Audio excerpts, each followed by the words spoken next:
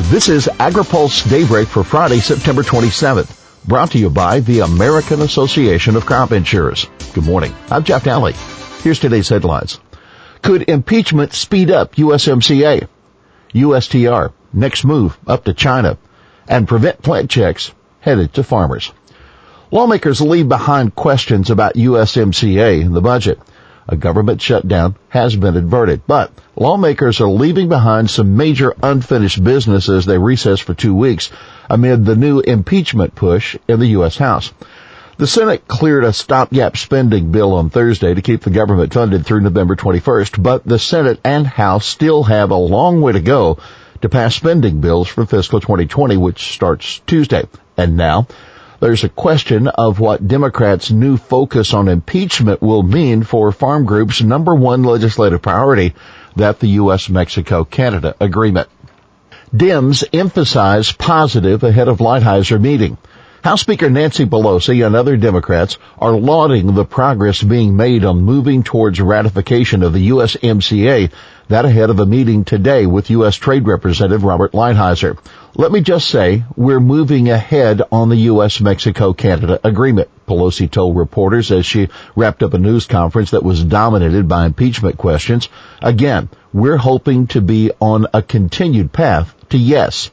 Take note, Pelosi brought up the USMCA issue herself. She clearly felt she had to assure nervous USMCA supporters that the issue wasn't being pushed aside. Progress today?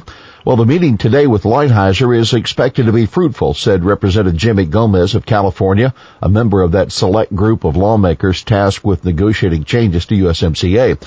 Gomez told AgriPulse that the plan was to give Lighthizer an official response to his last offer on meeting Democratic demands. Lighthizer, meanwhile, is stressing his willingness to work with Democrats, saying the Democrats have asked for specific and sensible things that they want assurances on. He told reporters in New York on Wednesday night. We should modify this legislation to accommodate their needs. This should be a bipartisan bill. It should be something where there are wins for the president and there are wins for the speaker and for the Democrats. Dems insist they can multitask. Democrats are pushing back against concerns that a formal impeachment inquiry could bog down the USMCA ratification process. Chandler Gould, CEO of the National Association of Wheat Growers, tells AgriPulse there are legitimate fears that impeachment is going to stall everything.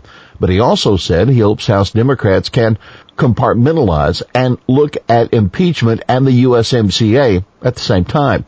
And that is the plan, according to Representative Rosa DeLauro. She told reporters, we can walk and chew gum at the same time. Gomez said the impeachment activity may even serve to speed up USMCA ratification as Democrats look to minimize the swirling political uncertainty. It's all up to China. When the high-level Chinese delegation arrives for the next round of trade talks in Washington in a little over a week, success will be largely dependent on them. That House Agriculture Chairman Colin Peterson, after he met for more than an hour with Lighthizer on Thursday. It's all up to China, Peterson told AgriPulse. It's not up to us.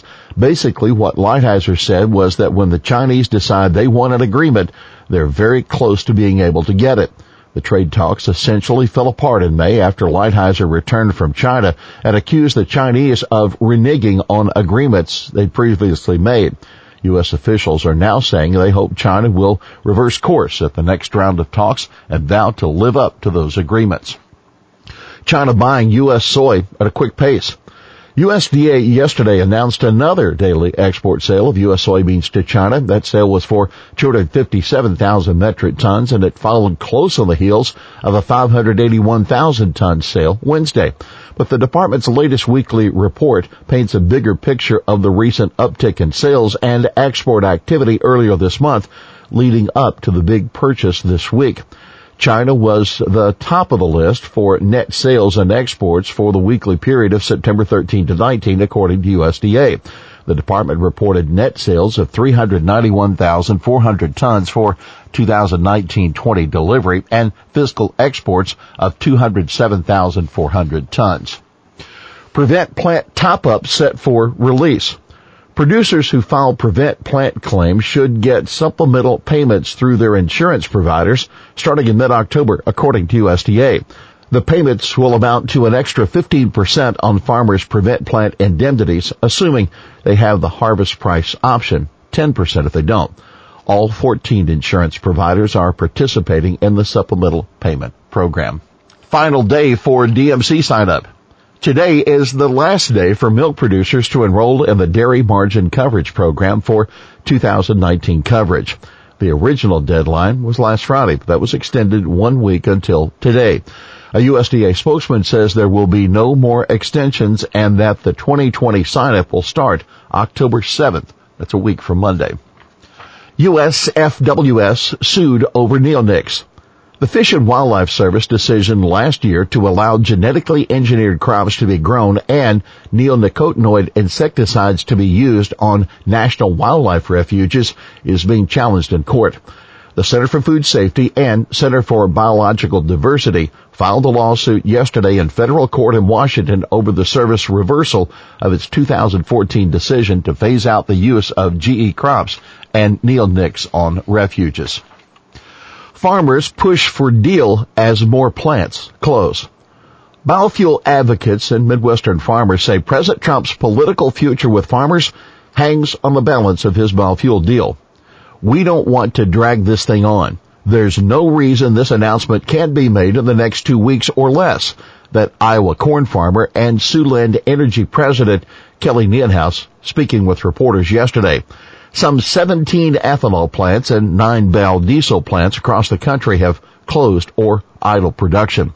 Lost gallons from small refinery exemption to blame, biofuel supporters say. Also, not being able to haul corn and soybean crops to nearby processing plants has farmers concerned as the harvest quickly approaches. Iowa farmer Daryl Hawk said, "Harvest is here, and we have large stocks of soybean oil on hand. Our crush plants need to have a domestic outlet for that soybean oil." Food Manufacturers Group rebranding. The Grocery Manufacturers Association, which lost some major member companies amid the debate over GMO labeling and other issues, is changing its name and expanding its reach. Starting next year, GMA will be known as the Consumer Brands Association. GMA President and CEO Jeff Freeman said the change would unite the totality of the consumer packaged goods industry around a focused, proactive agenda.